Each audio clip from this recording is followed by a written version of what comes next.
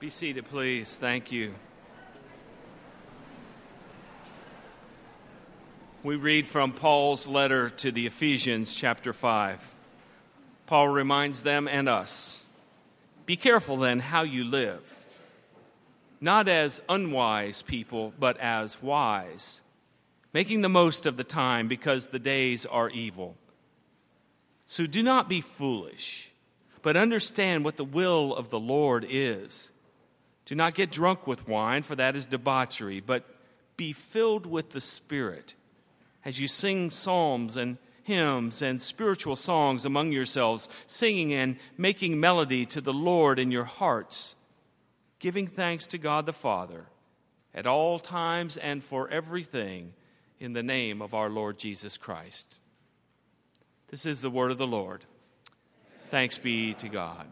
We'll invite our children to be dismissed for their own particular time of worship now. Let's bow together and pray.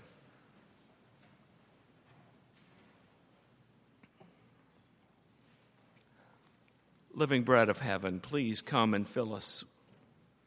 Please come and address those empty places in our lives that long for you and your fullness and nourishment. May words spoken, words read, words sung, in the silence and space of this particular time, invite your Holy Spirit to be among us and to transform us by the power of your love revealed in Jesus Christ, the bread of heaven. Amen.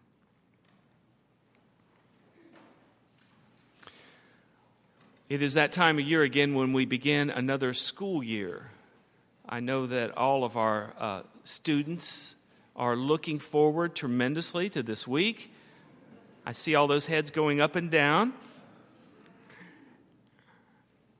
It is a time of new beginnings, new classes, new books, new information, new knowledge.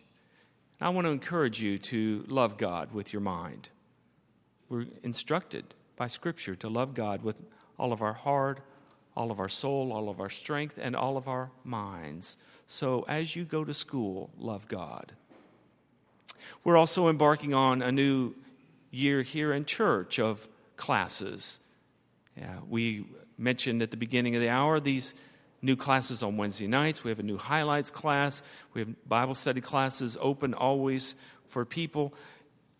We are offering information and knowledge in those classes, but what we peddle here at church is a little bit different than what is promoted at school. Here we're talking about trying to gain wisdom. Wisdom.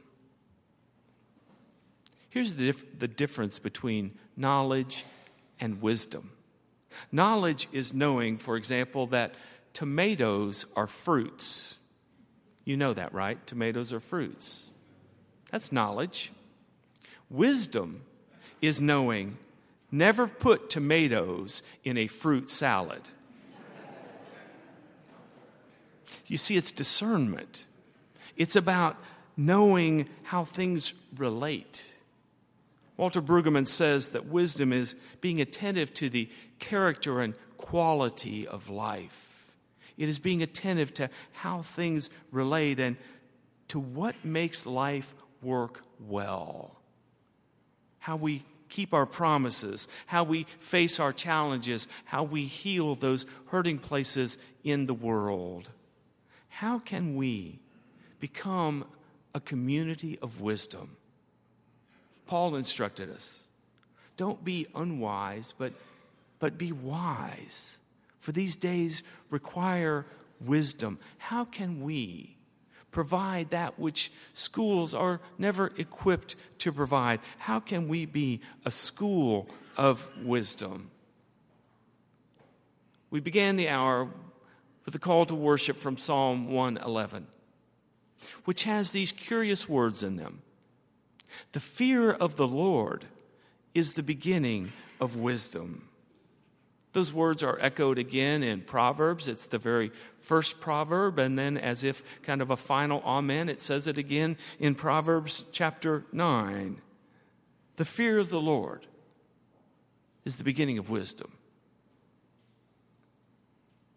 we're not very big on the fear of the Lord around here. I had a church member complain some years ago, "Pastor, you don't scare us enough." He wanted me to put the fear of the Lord in him. He wanted church to be sort of like a horror movie. Be afraid. Be very afraid. And sometimes fear is a good motivator. In the 18th century, Jonathan Edwards preached a sermon called "Sinners in the Hands of an Angry God." And it was one of the things that evoked a revival all across the land because people were motivated. Fear motivates us. But I've always struggled with that notion of fearing God. Maybe I spent too much time in the New Testament, too much time around the Epistle of John that reminds us that there's no fear in love. For perfect love, he writes, casts out fear. Or maybe I've been confused about what fear even means. There's this curious verse in the book of Exodus where Moses is speaking to the children of Israel at Sinai just after the 10 Commandments are given. And he says to them, "Don't be afraid, for God has come to test you and to put the fear of him on you so that you might not sin." Let's see, don't be afraid so that you can fear God. That doesn't make sense. That's like taking a death row inmate to the doctor so you can make her healthy before you execute her. I mean, how do you be not afraid in order to be afraid? Maybe this passage from Exodus is a hint of what the fear of the Lord might look like for us. Don't be afraid, he said. Don't dread God. Don't treat God as a terrorist or as a crazy person who's going to hurt you. Don't be afraid of God's bigness and vastness, but rather have a fear that makes sense and that keeps you on the path, that keeps you from sin, or as Paul would say, helps you avoid these evil times. Take God with utmost seriousness. I realize I might be preaching to the choir, so to speak. After all, you're here on Sunday morning, and I do appreciate that. Thanks for being here. I've been gone a few weeks. It's good to see you all. But the fact that you're here and I'm here doesn't mean necessarily that we take God with utmost seriousness. To take God with seriousness is to recognize that these lives that we live are not random. They're not void of some orienting center, that there is indeed God. There's this sacredness to life, this holiness to life that we experience as God. Yes, of course, there's mystery and it's beyond our understanding, but there's also this one who frames our lives and in whom our lives are contained. It is God. Take God seriously. Deuteronomy 13 helps us understand this matter of fear. The context is that they're being instructed by the Lord to not go after other gods who, he's talking about more than just competing religious traditions or different names for God. What he's talking about here are lesser gods who are disorienting, who create conflict and confusion. You shall not go after these other gods, the Deuteronomist writes. But God alone you shall follow. God alone you shall fear. God alone will give the commandments that you shall keep. It is God's voice that you should obey. God alone you shall serve, and unto God you shall cleave. And I notice how fear, the fear of the Lord, is put alongside loving the Lord. serving the Lord, listening to the Lord, cleaving unto the Lord.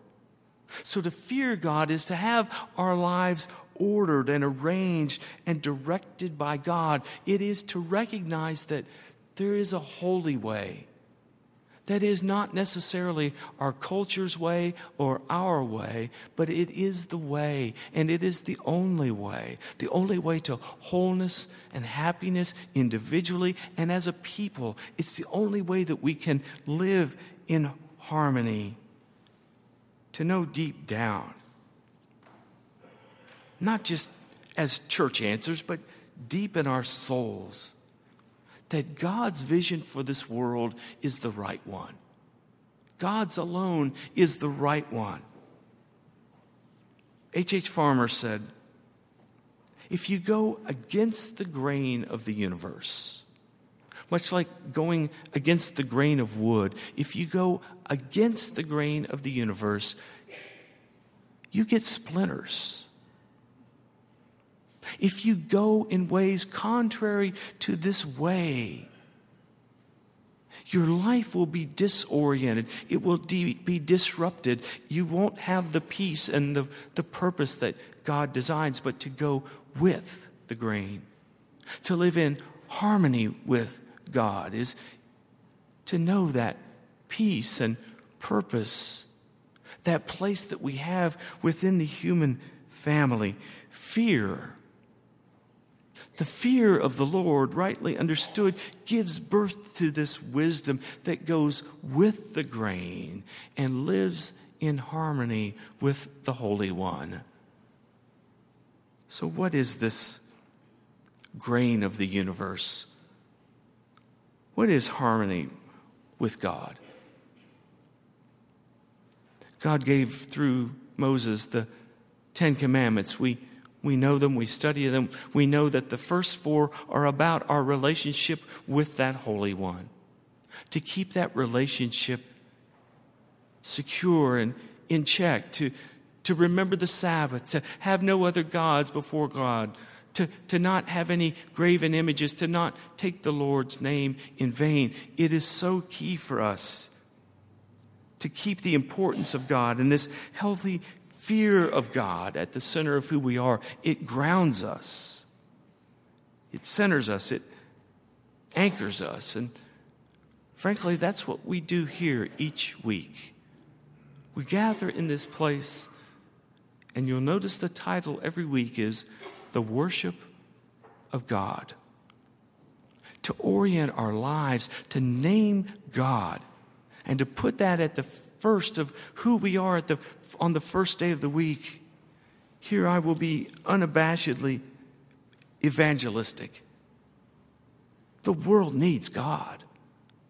God cannot become passé or irrelevant. We can't allow the world to think that God is just a primitive idea of the past.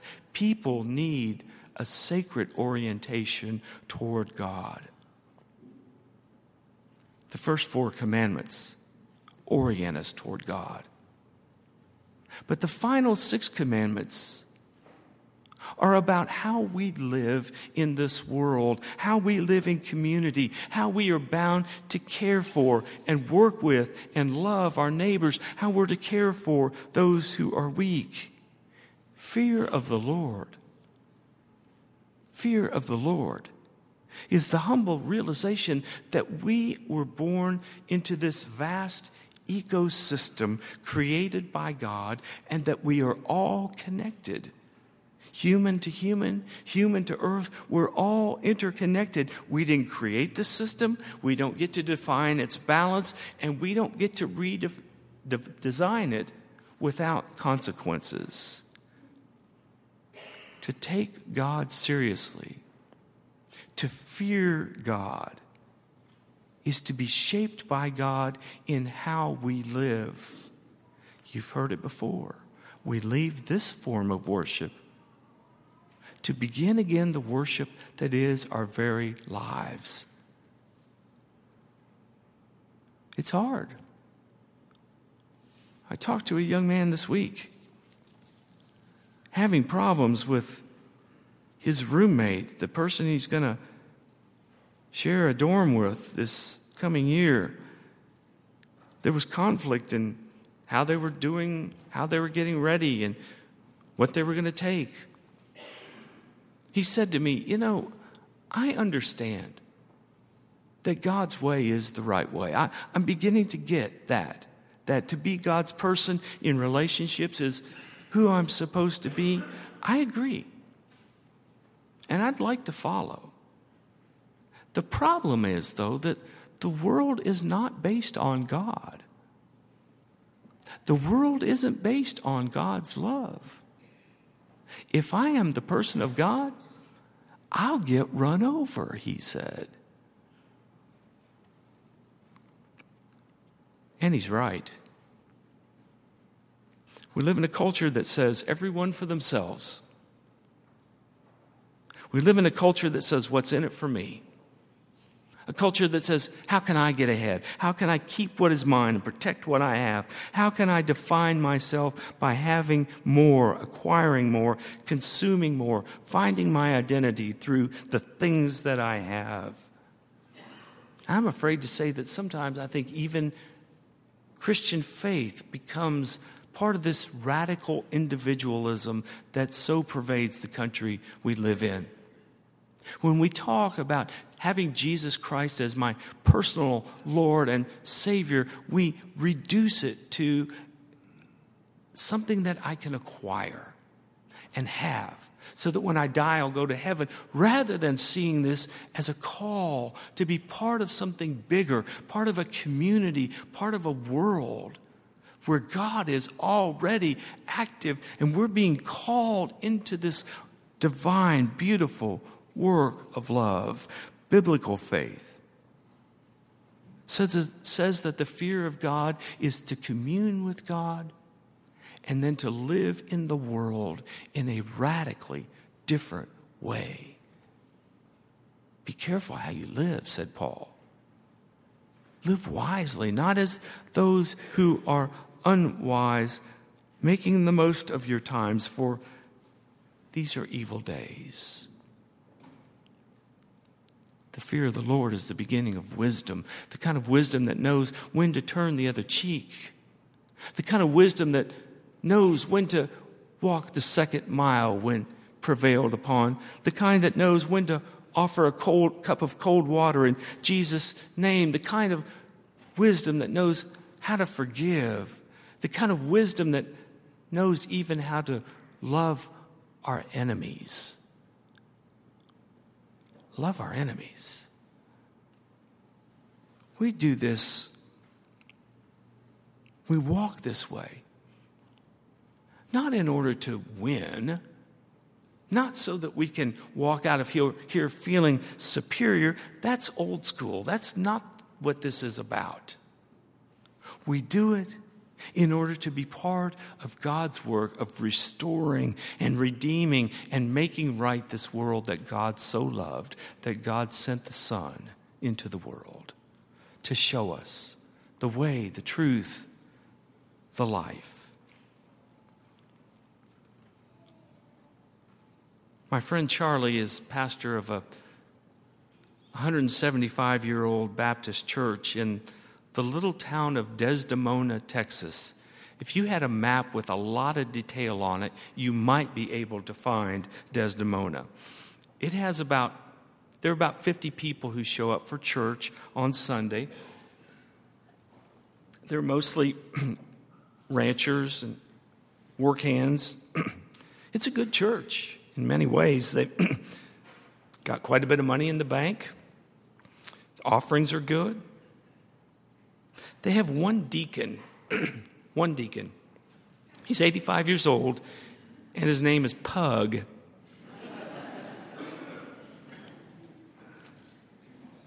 Never has a man been more aptly named, because he is pugnacious. A number of years ago, he left the church mad, announced that he quit the church. He came back to the church a couple years ago and decided that he was the one and only deacon. And he is a one-man roadblock for anything that the church wants to do. They've got a lot of money in the bank. Charlie suggested, why don't we take this money and hire this really talented young woman to be our youth ministers. All these kids in the community, we can get them together, and she'd do a great job. No, said Pug. Well, let's take some of that money and let's send the kids to youth camp, to church camp this summer. No, sir, said Pug. Why don't we get some new deacons, suggested Charlie. Maybe some women. Maybe we could begin to allow people who've been divorced to be deacons. No. So 3 weeks ago, Pug met Charlie at the door. He said, Reverend, I can no longer support you as the pastor of this church. And he kind of bowed up. And he might be 85 years old, but he's tougher than a stump. And Charlie thought, I think I'm about to get whipped here on the church steps. So last Wednesday night, they had a meeting. Charlie said, I'm looking at the church bylaws, and it says we're supposed to have some trustees. I propose we elect some trustees. And they did. They elected some trustees. He said, now, there's a question about whether Pug here is legitimate as a deacon because he left and took his membership away and really never officially came back. So we need to vote on that. They talked about it for a while, and they voted, and they tied. It was 12-12. Charlie said, well, as the moderator of the meeting, I'm going to propose that we ask our new trustees to weigh in on this.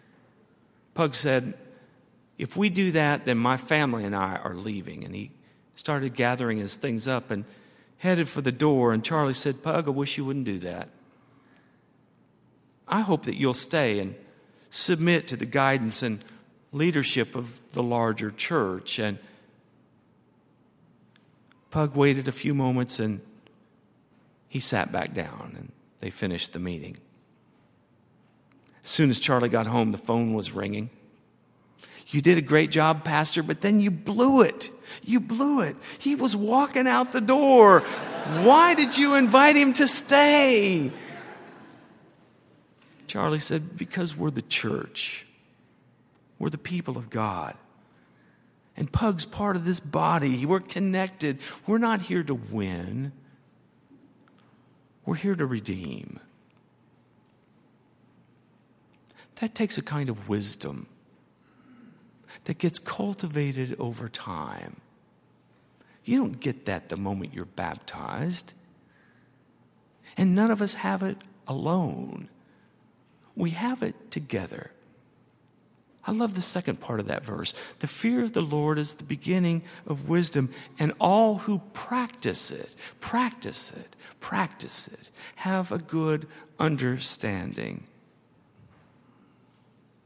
Wednesday night, Carol had our youth make a presentation about their experience of going to this ministry called Touching Miami with Love.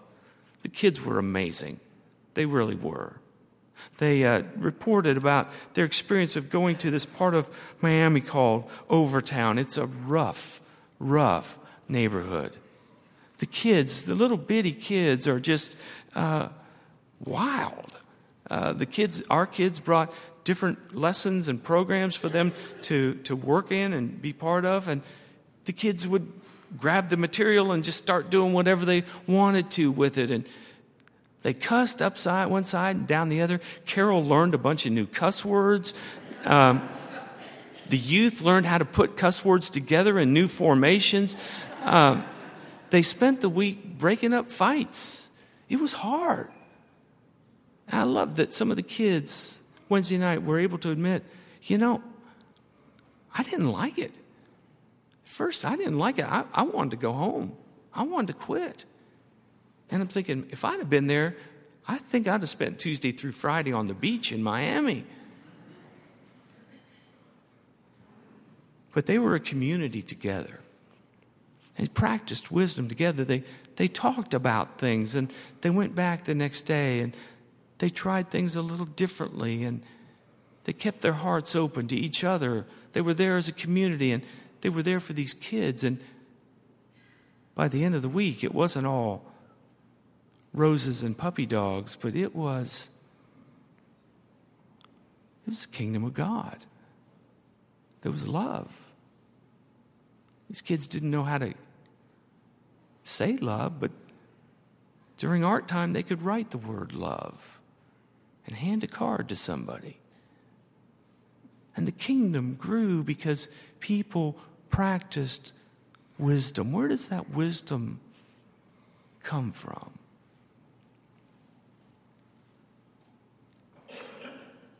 The fear of the Lord is the beginning of wisdom. We're trying to create a school of wisdom here.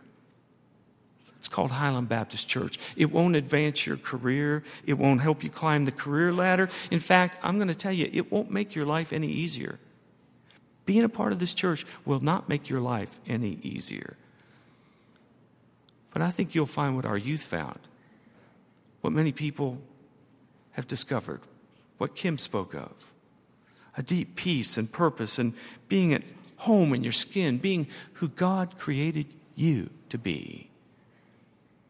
The fear of the Lord is the beginning of wisdom. Thanks be to you, O God. Let's pray. May we, O God,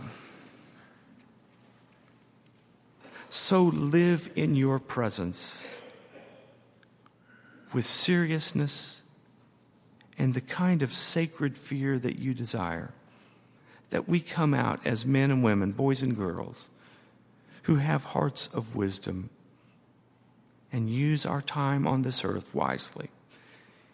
In the name of Christ, wisdom made flesh, we pray. Amen.